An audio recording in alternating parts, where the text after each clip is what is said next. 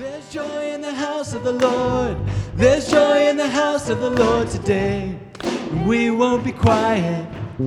We shout out your praise. There's joy in the house of the Lord. Our God is surely in this place. And we won't be quiet. We shout out your praise. There's joy in the house of the Lord. There's joy in the house of the Lord today. Hey, good morning, everybody. Now that we're all awake, it's great to see everybody here, and it's great to be here to praise the Lord today. Just a quick note about that particular song. That was written back in the days when we couldn't meet at church. It was written because Phil Wickham was longing for that fellowship. And I think about when we first came back. I remember how good it was to see people again. So let's rejoice today that we get to fellowship. We get to worship our Lord today. A few themes kind of emerged for our music this morning, and as we worship the Lord, I'm sure you'll pick up on them. But I just want to read a couple of verses.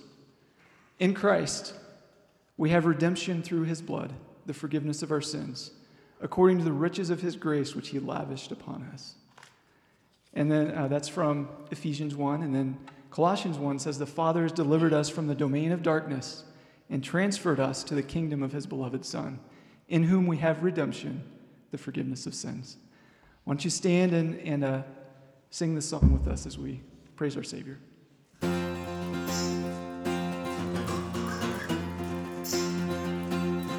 Lord, we praise you. Lord, our hearts are full this morning, just reflecting on what you've done for us. May our hearts be open to your word this morning, and may we continue to worship you as we go about our week this week. We pray now for your message to be proclaimed. Pray for our pastor to speak your words, and we thank you for the chance to be here to hear from you. In Jesus' name we pray, amen. You may be seated. I want to thank you, praise team, for leading us this morning and before the Lord. It's good to have you here this morning. If you're worshiping with us, if you're here for the very first time, I would just invite you on the bulletin. There is an extra flap on the bulletin. I don't know how else to describe it, okay? It's just an extra addition on the bulletin there. If you would take some time and fill that out, and then no way to discreetly do it, but just rip it off there. There is a box on the welcome table out there, and if you would just put that in the box as your offering, that'd be great. That's all we'd ask you to put in the offering this morning. We're just glad that you're worshiping with us here this morning. There are very few announcements. The ones that are of importance to you are in the bulletin, except for I would like to remind you that today's the last day for the gift for the Biombios. They just had their fourth baby. Eric and Anj had welcomed little Ezra into the world, so we're very grateful for that. If you want to give to that, that's information's out there on a table in the entryway. The second thing is I would just like to ask our church family, some of you know, some of you don't, that Lauren Krim's mother passed away just recently. We knew that she wasn't doing well, but she just passed away. So the family's grieving. They've been with them. They're exhausted. And so just keep them in your prayers if you would. And I would just like to pray right now. So would you bow with me as we pray? Father in heaven, we come before you, the King of Kings, the Lord of glory, and we are encouraged and inspired to sing of the redemption and the salvation and the resurrection that is available through our Lord and Savior Jesus. And we just come with joy in our hearts and gladness. But we also know that some are sad and some are grieving and some are hurting. And I know that there are a lot of people in various states of joy and celebration and sadness, and I just want to come before you to remember a few, and I will not get them all. But Lord, I want to pray first of all for our sister Mary in Haiti, and ask that you would continue to bless and enrich and encourage her efforts. We pray for physical safety and protection. We ask that you would just allow her to speak freely and for her to really be able to dispel and disperse some very valuable information that will be helpful for the physical and spiritual well-being of those that she's caring for. We pray for Lauren and her husband Alan and their family and her siblings and her father as they mourn the loss of her mom. I pray that you would surround them with your grace, that you would comfort them and encourage them in very special ways. And Lord, we thank you that you care, and we know that you will provide for them. I pray now, Father, as we continue to worship you through the study of your word, that your Spirit would speak to our hearts, that you would speak to each of us as you know we need spoken to, that your word would be received for what it is, the word of God and not the word of men. We pray in Jesus' name. Amen. Well, took my folks to Arizona, and my dad wanted to go golfing, or he thought I wanted to go golfing, and so we went golfing. I went golfing for the first time that I'd been golfing in like 3 years. Okay? So I got up to the tee box, and I did a little stretching because I thought, I'm really old and I probably don't work in the same way that I used to at least 3 years ago. And so I took a few practice swings, got up, approached the ball, and my tee shot went dribbling right off the tee box. I want a do-over. So my dad threw me another ball, and I teed it up, and I hit that ball. And do-over in golf is called a mulligan. And there were several mulligans for me in that round, but that was the first one, and I got going. And this morning, as we come to a passage of Scripture, it's a do-over, if you will, of the Lord's Passover. Because for centuries, the Jewish people had been celebrating this feast that was associated with God's deliverance of the people of Israel from Egypt. And then the Lord comes on the scene, and at his last Passover, the Lord's last Passover, he didn't ask for a do-over. He accomplished a do-over, okay? It wasn't because he didn't improve the venue and he didn't improve on the menu at the Passover. What he did was he invested the elements of the Passover with new meaning so that it was applied to his mission and what he had come to accomplish for people. And he was instituting the Lord's Supper as a replacement for what had been traditionally observed as the Passover. And so if you have your Bibles, I'd invite you to turn to Matthew chapter 26, or if you have a phone or a device, or you want to reach under the seat in front of you, somewhere close, there should be a Bible there. Matthew chapter 26. We're going to read verses 17 through 30, and then I'm going to share with you, as it says in your bulletin on the outline, it says, in Jesus' final Passover, he makes 3 instructions, or makes 3 declarations that inform us of the mission that he has, and also inspire us to take action. And so I'll read the text, beginning with verse 17. Now on the first day of unleavened bread, the disciples came to Jesus, saying, "Where do you want us to prepare for you to eat the Passover?" Now, verse 18. And he said, "Go into the city to a certain man and say to him, 'The teacher says, my time is at hand. I am to keep the Passover at your house with my disciples.' And the disciples did as Jesus had directed them, and they prepared the Passover. Now, when evening had come, he was reclining at the table with the 12 disciples. And as they were eating, he said, 'Truly I say to you that one of you will betray me.' And being deeply grieved, they each one began to say to him, 'Surely not I, Lord.' And he answered and he said, 'He who dipped his hand with me in the bowl is the one who will betray me. The Son of Man is to go just as it is written of him. But woe to that man by whom the Son of Man is betrayed. It would have been good for that man if he had not been born.' And Judas, who was betraying him, answered and said, 'Surely it's not I, Rabbi.' And he said to him, 'You said it yourself.' And while they were eating, Jesus took some bread, and after a blessing, he broke it and gave it to the disciples and said, 'Take, eat, this is my body.' And when he had taken a cup and given thanks, he gave it to them, saying, 'Drink from it, all of you.'" Notice he didn't say, "Drink all of it from you." He said, "Drink from it, all of you." So it was a common cup. "For this is my blood of the covenant, which is poured out for many for the forgiveness of sins. But I say to you, I will not drink of this fruit of the vine from now on until that day when I drink it new with you in my Father's kingdom." And after singing a hymn, they went out to the Mount of Olives. Jesus is going to be crucified very shortly. And here we see him making these declarations that expose for us his mission, what he's all about. We've been moving along through the book of Matthew and always moving towards the crescendo of the cross. And we're getting close. And so we see, first of all, in verses 17 through 19, in Passover preparation, our Lord affirms that his mission is determined. And by that I mean it's going to happen. It's set from eternity past that this is what God is about to do. Verse 17, the first day of unleavened bread. It refers to the first day of an 8-day celebration that the Hebrew people, the Jewish people, celebrated. Began on the 14th day of the month. Most scholars think that was probably a Thursday. And so Thursday was the night in which it's traditionally believed that they had this last Passover meal.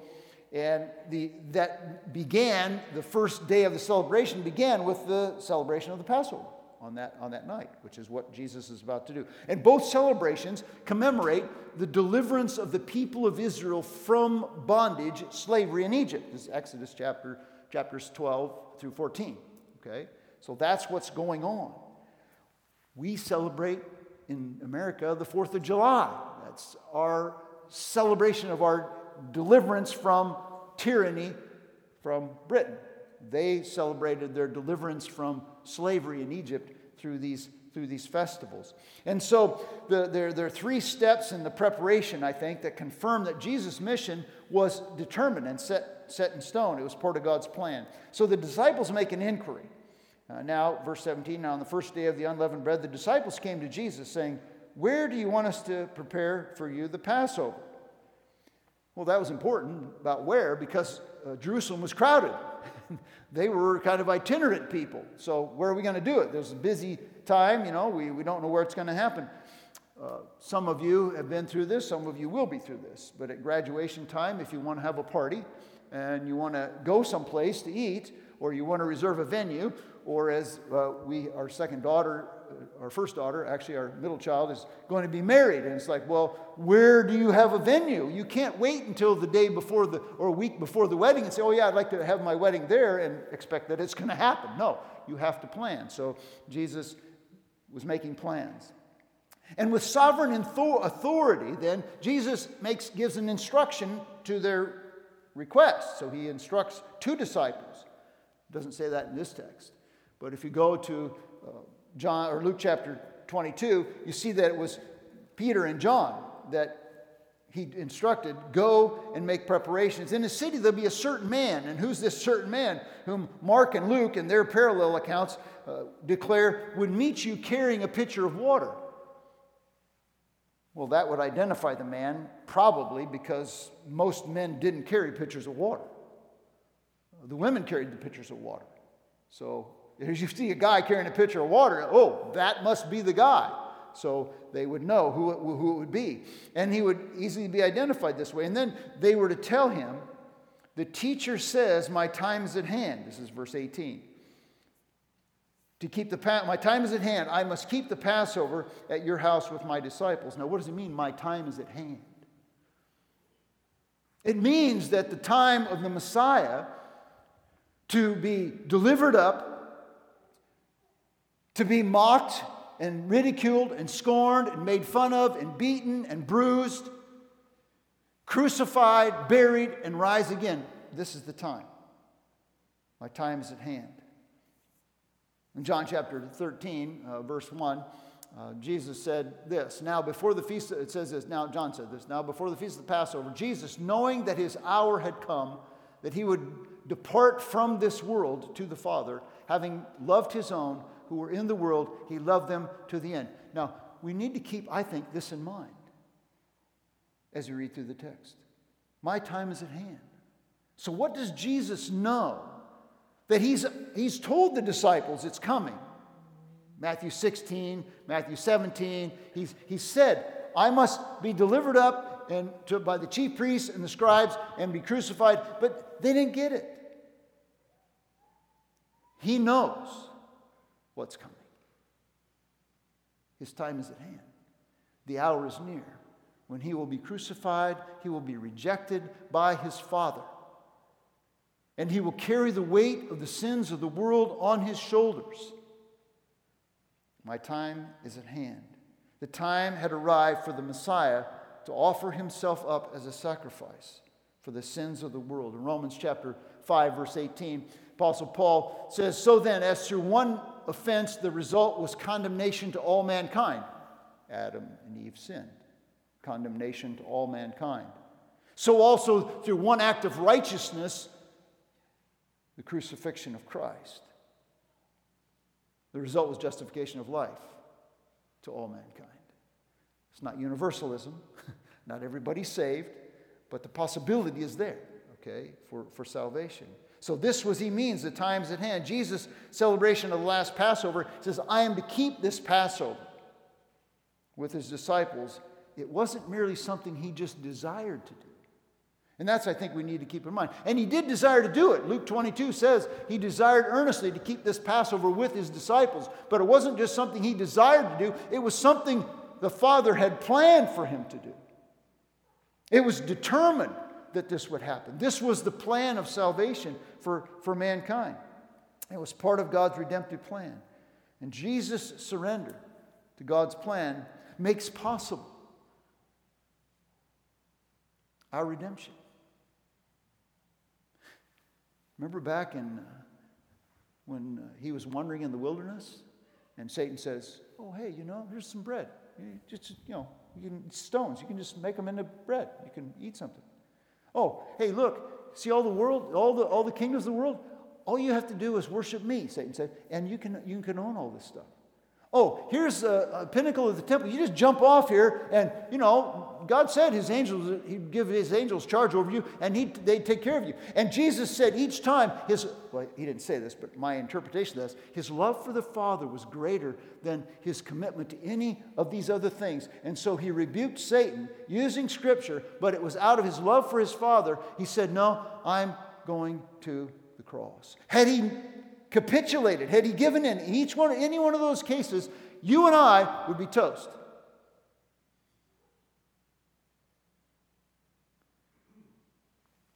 It was his love for his Father and for us that kept him on this path. And his redemption, his death makes possible our redemption. Which means that we should repent and be saved.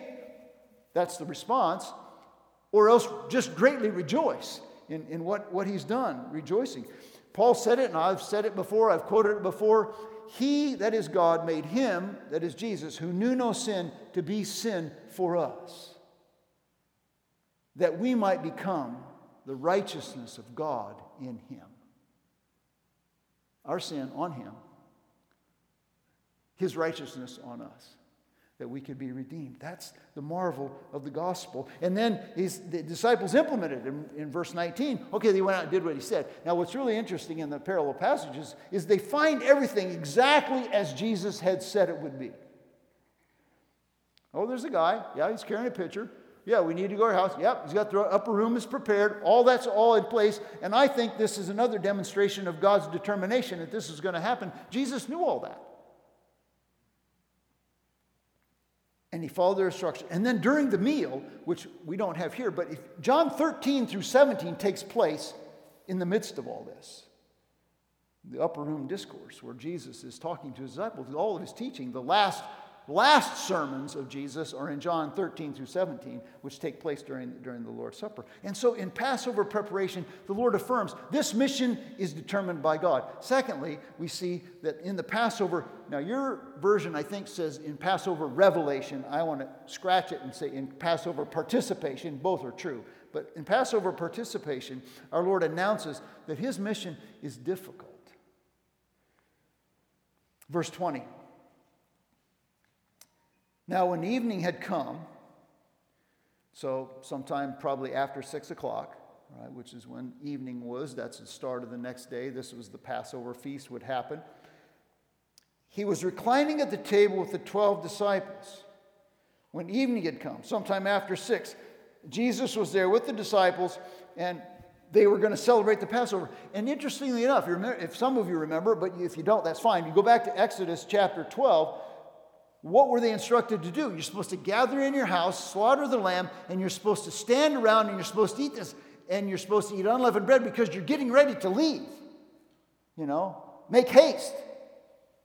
So it was formerly a time when they stood around and ate standing up. Now they're lying. Reclining means they were laying down, with their feet out.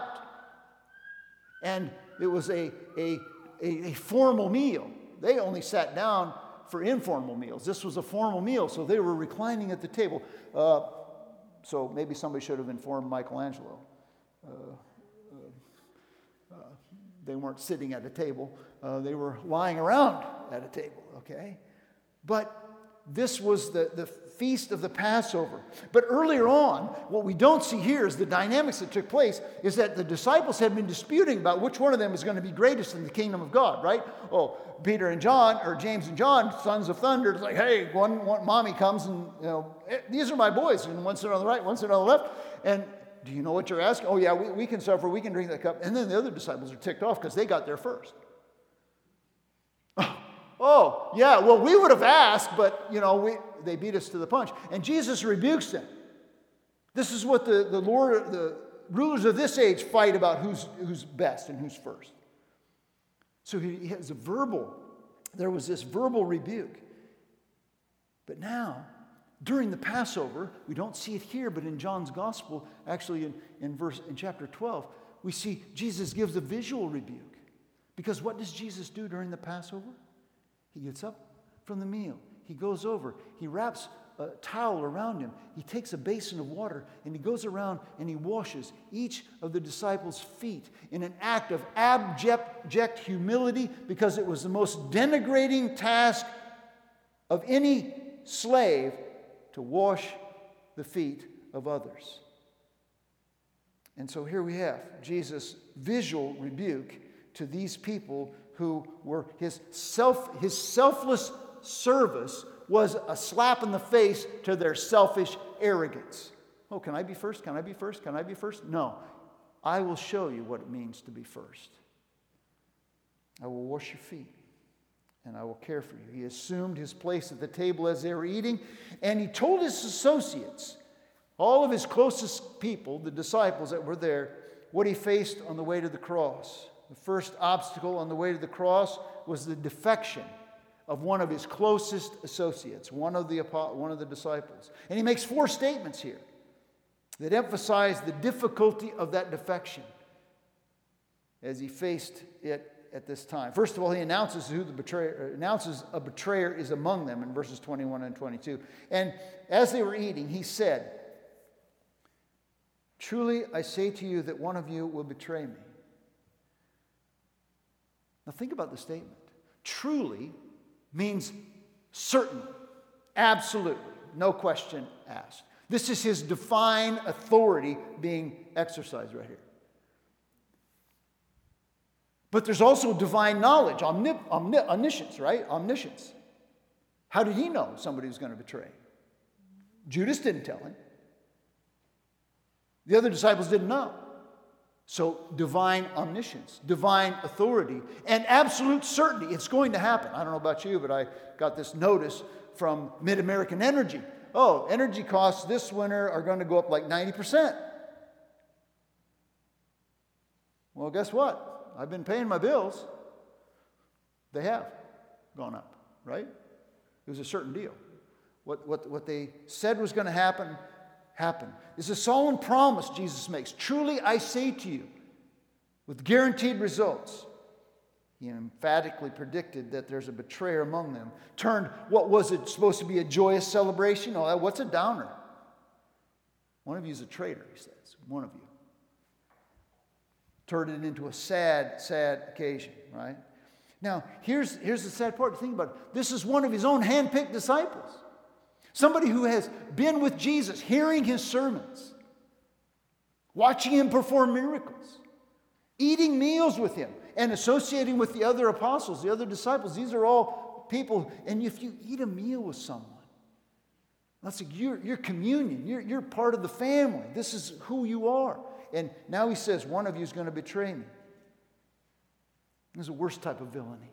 The worst type of horrendous villainy. And David captures it in Psalm 55, verses 12 to 14. For it is not an enemy who taunts me. Then I could endure it. Nor it is one who hates me, who has exalted himself against me. Then I could hide myself from him. But as you, a man of my equal, my companion, and my confidant, we who had sweet fellowship together, walked in the house of God among the commotion. Now, not every one of us has experienced this. I don't know that I could say that I've ever experienced this kind of betrayal. Some of you have. And you know the devastation that that would cause. And so here Jesus is in the middle of it. And the disciples are sad. The text says they're deeply grieved, verse 22. And being deeply grieved, they each one began to say to him, now, I don't know if I would have done that, right? Surely it's not I, Lord. It's like, because they're so clueless. Like, it's not me, is it? It's not me. They thought, oh, couldn't be me. They began to talk among themselves, and John tells us in his gospel in chapter 13, verse 22, they were at a loss to know which one he was speaking about. Of which one they were speaking. They didn't know. Here's a lesson for us, I think. Sadly, it's really possible to be in such close proximity of Jesus or of religious things that we actually don't know that we aren't really one of his followers. That we can be hostile in our hearts. It's a sobering reminder, I think, of our human frailty. Here's Judas, been with Jesus. He's a betrayer. We can grow up in the church. We can be all around religious stuff and be a Judas. Don't be a Judas.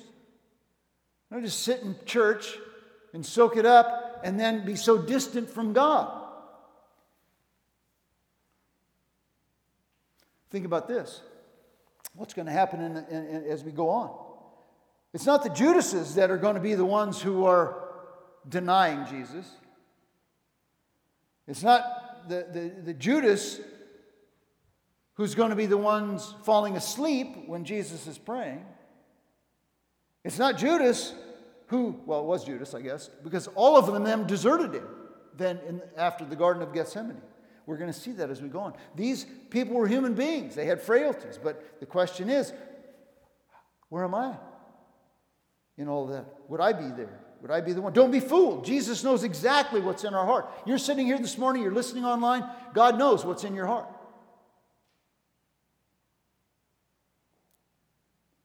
Don't be an enemy of Jesus. And here's the thing. He went to the cross for the likes of these. The likes of us. Because we're fickle, we're frail, as I heard Chuck Swindoll say it once. Fickle, frail, and apt to fail. That's me. And the Lord went to the cross for us. That's the message. Then, secondly, he emphasizes that the betrayer is among us. Verse 23, as if it wasn't enough to say, yeah, there's a betrayer among us. Verse 23, and he answered and he said, they said, surely not I. And he answered and said, he who dips his hand with me in the bowl is the one who will betray me. Now, that's kind of foreign language to me. It's like, dips his hand in the bowl, what's all that about? You know, well, they had a bowl, evidently, and they kind of went around dipping their bread in the bowl and eating out of the bowl. Well, you know, it's like, if you have soup and you have bread, you know, what do you do with the bread sometimes? Maybe everybody doesn't do this. I do this. I eat soup. You know, dip it in the bowl and have a little soup, you know, a little chili and dip it in the bowl and have a little chili. Well, so you have a big bowl of chili and everybody's dipping in the bowl. The thing was, this really didn't help them much because everyone did it. All it did was narrow it down to emphasize the fact that it's one of you. It's one of us right here. They still didn't have it clarified, but they knew that one of them would be the betrayer. It would dip them with them in the bowl. Then he articulates the punishment. He hasn't identified anybody yet, but in verse 24, he says this, then the Son of Man is to go. just as it is written of him. But woe to that man by whom the Son of Man is betrayed. It would have been good for that man if he had not been born. The Son of Man. Remember this phrase. It's a designation, Jesus' favorite designation for himself. He is the Son of Man, which draws from Daniel chapter 7, verses 13 and following, identifying him as the divine Messiah King. He is the Messianic King, promised in the Old Testament, who would reign forever. He is the Son of Man, is to go. Now, stop here. He is to go, just as it is written of him. He is to go to the cross, just as it has been written of him where? In the Old Testament. Such places as Psalm 16, verses 8 and following. Such places as Isaiah chapter 52, verse 13 through 53, verse 12. And many other places. The betrayal leading to the crucifixion wasn't an accident, as it has been written of him. The ultimate Passover lamb. It was part of God's plan, the sacrifice for him, for our redemption, for our salvation. And mysteriously, since it's part of God's plan, you think, okay, if you're thinking, maybe you're not lost, I've lost you here, but if you're thinking, well, if it's part of God's plan, then, you can't really fault the people part of it, right? Oh, yes, you can. Because mysteriously, the people responsible for carrying out God's plan are held accountable. Okay? I want you to look, if you can, at Acts chapter 2, verse 23. This man delivered over, that's Jesus, by the predetermined plan and foreknowledge of God, didn't catch God off guard. Oh, this is plan B. No, this is plan A. You nailed to a cross by the hands of godless men and put him to death. And Jesus says, you're accountable for putting him to death. Jesus made it clear in John 17 that Judas is the son of perdition. Okay? He was held responsible. The text says, woe to that man. Verse 24. Woe to that man by whom the Son of Man is betrayed. Woe announces that's impending doom. Judas is not in glory. Okay? Whatever that phrase means, it would have been better for him not to have been born. He's not in glory. It's a terrifying thing. It's like this. It announces impending doom. It's a sober reminder to all of us who may be rebellious or religious, but not right with God, that as the author of Hebrews says, who go on sinning willfully, that they're reminded of a certain terrifying expectation of judgment and severe punishment if we trample underfoot the Son of God. Think about it. Judas had a personal relationship with Jesus. Yes? Ate with him, drank with him, talked with him. A personal relationship with Jesus. And he's in hell. So don't be fooled. And I'm not saying if you have a personal relationship with Jesus, your eternal destiny is in question. What I am saying is that it's possible to be very religious, possible to be very understanding of and very intimately aware of the truths about Jesus, but not have a personal faith-based relationship with Jesus that secures your salvation. That was the case for Judas. Don't let us presume that our religious privileges equates with being right with God. Just because we went to church, just because we even prayed a prayer, doesn't mean that we have a right relationship with God. It's what's a matter in our heart. Words don't matter. It's what's in our heart. We should be asking with the disciples, surely not I, Lord. Lastly, we see he identifies the betrayer. Judas takes his obligatory turn, right? They're all going around. Well, it's kind of peer pressure. Surely not I, Lord. Surely not I, Lord. So what are you going to do? I'll take a pass. No, it's surely not I, Lord. And Jesus says, yeah, well, you said it. You're the guy.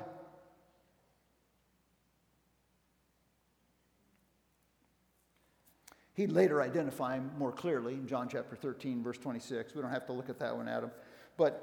So my takeaway in this is a couple of things. I could be like Judas. It's possible for us to be religious and not in a right relationship with God. Secondly, is that the gut-wrenching disappointment of that knowledge did not deter Jesus from the cross. Think about the first gut punch for Jesus. I'm going to the cross. Oh yeah, by the way, one of you is going to turn me over to these people. But I'm still going. I'm still going. And I think about that. I think Jesus went to the cross for his Father to demonstrate the Father's righteousness. He went to the cross for us. For me, he died. For me, he lives. Everlasting light and life he freely gives. The author of Hebrews put it well, it strikes me, in Hebrews chapter 5, verses 7 and 8. It says this, in the days of his humanity, he offered up both prayers and pleas with loud crying and tears to the one able to save him from death. And he was heard because of his devout behavior. Although he was a son, he learned obedience through the things that he suffered. You understand that as a follower of Jesus, we learn obedience. Obedience. What does it mean to be obedient to Jesus in the midst of the suffering when our obedience requires agony? I don't want to do this, Lord. I don't want to be the only one in my family who follows Jesus and have them reject me and make fun of me and mock me and scorn me. I don't want to be the only one in my office who says, I'm a follower of Jesus and I will not capitulate to this mandate, this requirement, this regulation that violates my conscience and my God. I will not be the only one. I don't want to be the only one in my country who says, I follow Jesus, I will obey him rather than you. I don't want to be that child who still has to obey my mom and dad even when I don't want to do what they're asking me to do. But out of obedience to the Lord, I have to obey, even when it means I can't stay up past 11 o'clock and do my thing on my device. You think you're going to die, you won't. You know? I don't be the only one who sticks it out in the marriage when it's flying in my face that I should run. He learned obedience through the things that he suffered. And if you haven't had to suffer in obedience yet, you will, or you'll bail. He learned obedience, and he did it for you, and he did it for me, and he did it for his Father. Finally, in Passover instruction, our Lord applies his mission directly to us. Judas was probably gone now. I mean, Judas left right away after Jesus identified him, right? He had to go out and do his dastardly deed, so he left and he's gone. And while they were eating, John MacArthur puts this way. He says, Jesus turned the Passover of the Old Covenant into the Lord's Supper of the New Covenant.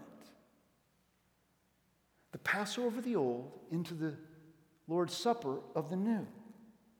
From this moment forward, the deliverance of the children of Israel in Egypt, celebrated by the Passover, is gone, and the deliverance of sinners from their sin through the blood of Christ is here. That's the celebration. It's a Passover do-over. When Jesus said, take the bread, he said, take, eat, this is my body. And he took the cup, instructing, drink from it, all of you, for this is my blood of the covenant, which is poured out for many for the forgiveness of sins. He said that in verse 28. He's not advocating cannibalism. I just state that because some people get confused there. I mean, figurative language taken literally, okay? Figurative language taken literally. He actually meant they should take the cup and the bread, but he didn't mean that you're actually eating it. I mean, he's sitting there for Pete's sake. So how can he mean that you're supposed to? I mean, he's still alive at the time, so he can't mean that. You understand that he's investing the normal elements of the Passover meal with brand new significance. It's not just about a cup of wine. It's not just about bread, unleavened bread that you're eating. No, the unleavened bread represents his body, and you know this. Sacrificed for our salvation. The wine represents his blood that would shed for the forgiveness of sin. So his substitute, so in the same way that in the Old Testament they took that spotless lamb and they slaughtered it and they spread the blood in front of the door and over the doorpost so that the firstborn sons inside would be spared their lives. In the same way, the blood of Christ, the perfect blood of Christ, was shed so that all who would put their faith and trust in him would be sheltered and saved from spiritual separation from God forever. Paul puts it in 1 Corinthians chapter 5, verse 7. He says, "For Christ our Passover has been sacrificed for us." That's the end of verse 7, okay? Our sacrifice has been sacrificed for us. Sacrificed for us, what does that mean? It means in our place. He's our substitute. You know, we don't often think about that. I mean, how many of you have ever seen a lamb slaughtered? How many have ever seen anything slaughtered? It's not pretty. Christ, our Passover, sacrificed, slaughtered for us. Come and let us join the feast. Our substitute, his sacrifice. So think about this. In his sacrifice, Jesus Christ became the substance of which the Passover lamb in the Old Testament was the shadow. So you take the substance of Jesus dying on the cross, casts the shadow on, and is the lamb in the Passover sacrifice of the Old Testament. He becomes that sacrifice. So that he declares the permanent forgiveness of sins, past, present, and future, and the death of death in his love for us. So all who believe, and he enacted a better covenant. Hebrews says he becomes the guarantee of a better covenant. Hebrews chapter 8, 9. For finding fault with the people, he says, "Behold, days are coming, says the Lord, when I will bring about a new covenant with the house of Israel and the house of Judah. Not like the covenant which I made with their fathers on the day I took them from the hand to bring them out of the land of Egypt. For they did not continue in my covenant, and I do not care about them, says the Lord." It's a new covenant. You say, well, I don't know, it doesn't matter. A new contract, a new agreement. It's kind of nebulous terminology, but the covenant at Sinai was sealed. Back in Exodus chapter 24, they slaughtered animals and they sealed it with the blood, and they sprinkled the blood on the people to show that they were forgiven and also to demonstrate that God was their covenant God and he was committed. Well, in the same way, when Jesus died on the cross, his blood was shed so that we could be forgiven, and God was demonstrating his commitment to us. You're one of my people. I'm with you. The new covenant embodies and fulfills and surpasses the old, providing eternal forgiveness. The old covenant wasn't about forgiveness necessarily. It was about deliverance. It was a picture. Now we have deliverance from sin. And Jesus said, or Paul, the writer of Hebrews said it, "For without the shedding of blood there is no forgiveness of sins." New covenant, law comes within us. The law of God's written on our heart, Jeremiah says in Jeremiah 31:33. Not only is the law within us, but verse 34, which I don't have on the screen, says, "And your sins I will remember no more." I'll remember no more.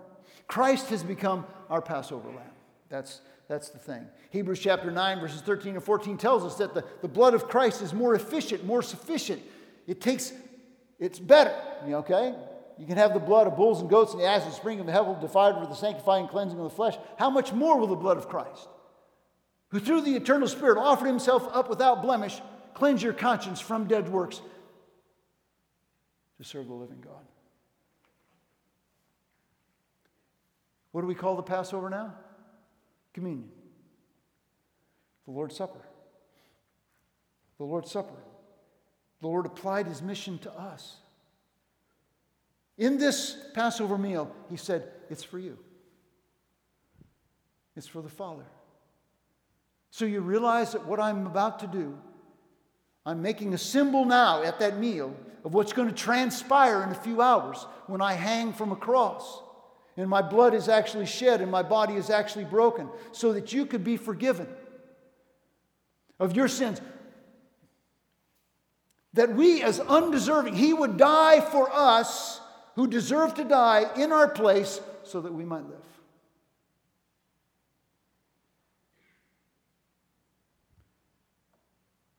We don't deserve it. Substitutionary atonement. A substitute. When we think of the cross, we think that should be me. But it's not. All praise to God, who reigns above. You realize that the elements of communion, the bread and the cup, they symbolize His death on the cross to secure our pardon and to seal our eternal destiny. It's not just about forgiveness now. It's about future glory. Okay? It is forgiveness now. It is future glory, but it's not just about either one. It's about both. So here's my call. Repent and believe. For you, He died. For you, He lives. Everlasting light and life He freely gives. Have you received it? Have you accepted what Jesus did for you? Have you realized that I do not deserve it? It's really amazing how the first service, it's like I could almost couldn't keep my mouth shut because we're talking about these very same things. You know, He died for me. Repent. If you have never repented and believed, you are Judas. Okay? Don't end there. And for those of us who know Jesus, you know, two things. Remember and rejoice. Okay? Verses 29 and 30. It says in verse 29, "But I say to you, I will not drink of the fruit of the vine from now on until that day when I drink it anew with you in my Father's kingdom." Remember in communion that we proclaim the Lord's death until He comes. Isn't that strange? Leading the witness. It seems strange to me that of all the commands, the Lord would say, remember I died. Really? That's kind of like abrasive. He died. Yeah, we proclaim the Lord's death. Why? Because the death of Christ is the foundation of our faith. Without the cross, there is no Christianity.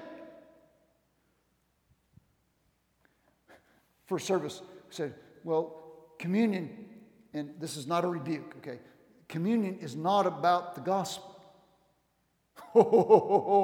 If it's not about the gospel, it's about nothing. They're intricately and intimately connected. Because you read the end of the book, in Revelation 22, He says, come, all you who are without life, and receive the living water. Isn't it fascinating that at the end of the book of Revelation, God is still reaching out and inviting people to come and receive life. He is the most gracious and compassionate and loving Heavenly Father, reaching out always. So we remember, we are proclaiming the Lord's death until He comes. And it is a sobering and saddening reality that we are the ones who put Him on the cross. His sacrifice that He made for the debt we owed to secure a pardon we do not deserve. And rejoice. Why do we rejoice? We rejoice in this because in His death we can be forgiven. There is life only in Christ. There's life only in Christ. Why do we celebrate Memorial Day? It's a sober day when we remember those who gave their lives for us. Why do we celebrate birthdays? Because we're glad that the person is alive and they're there. We celebrate communion as Memorial Day and as a birthday because of the benefits. The first benefit is that we receive forgiveness in Jesus. But that's not where it ends. That's not where it ends. Christ's death we celebrate because in it we gain forgiveness but also because believers rejoice in it because we gain eternal fellowship with the Father. What does he say here? I will not celebrate this again until I celebrate with you when? Okay, let's read it. Verse 29. I say to you, I will not drink of this fruit of the vine from now on until that day when I drink it new with you in my Father's kingdom. There's coming a day when we're all going to gather around with the Lamb and with all of the redeemed at that marriage feast of the Lamb that John tells us about in Revelation 19. And we're going to have a party. And we're going to celebrate and drink the wine and eat the bread forever and ever and ever and ever. And that is reason to rejoice. That's reason to rejoice. So when they sang a hymn and went out, think about that. Jesus sang a hymn on his way to the cross. And I just have a gut feeling that the disciples were clueless. They were doing the thing they'd always done, the Hallel. Psalm 113 to 118, that was their hymn. That was their hymn book. And so they were singing the Hallel and going out. And we have an even greater reason to rejoice. Because we have forgiveness in Christ. We have eternal fellowship and eternal forgiveness in Christ. And that's why we sing. The cross is the focal point because, I'll borrow a phrase, because in the cross is the death of death and the death of Christ. We win. We win. There's no better deal than that. And so here I say, if you don't know Jesus, then I invite you and call you to sincere repentance. Turn from your sin and trust in Christ. He's the only way. We proclaim his death because only in his death can you live. And I live. We proclaim his death. I ask you, and we're about to take the elements, I want you to take some time for sober reflection. For me, he died. It was my sin that held him there until it was accomplished.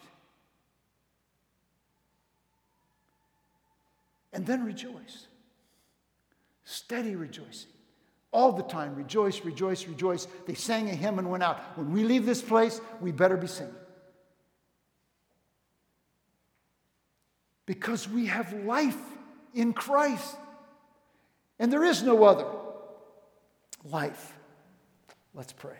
Father, as we prepare our hearts, and I pray that every child of God who is a believer, who's trusting in Christ, would anticipate this Lord's Supper. That you would give us pause to soberly reflect on what it cost you so that we could live, so that we could have life eternal. I pray that you would bring joy to our hearts to know that we are undeserving people for whom you paid our debt. I pray, dear Father, that those who don't know Jesus would repent and believe so that they could be welcomed into your family and know that forever forgiveness and forever fellowship. I pray in Jesus' name. Amen.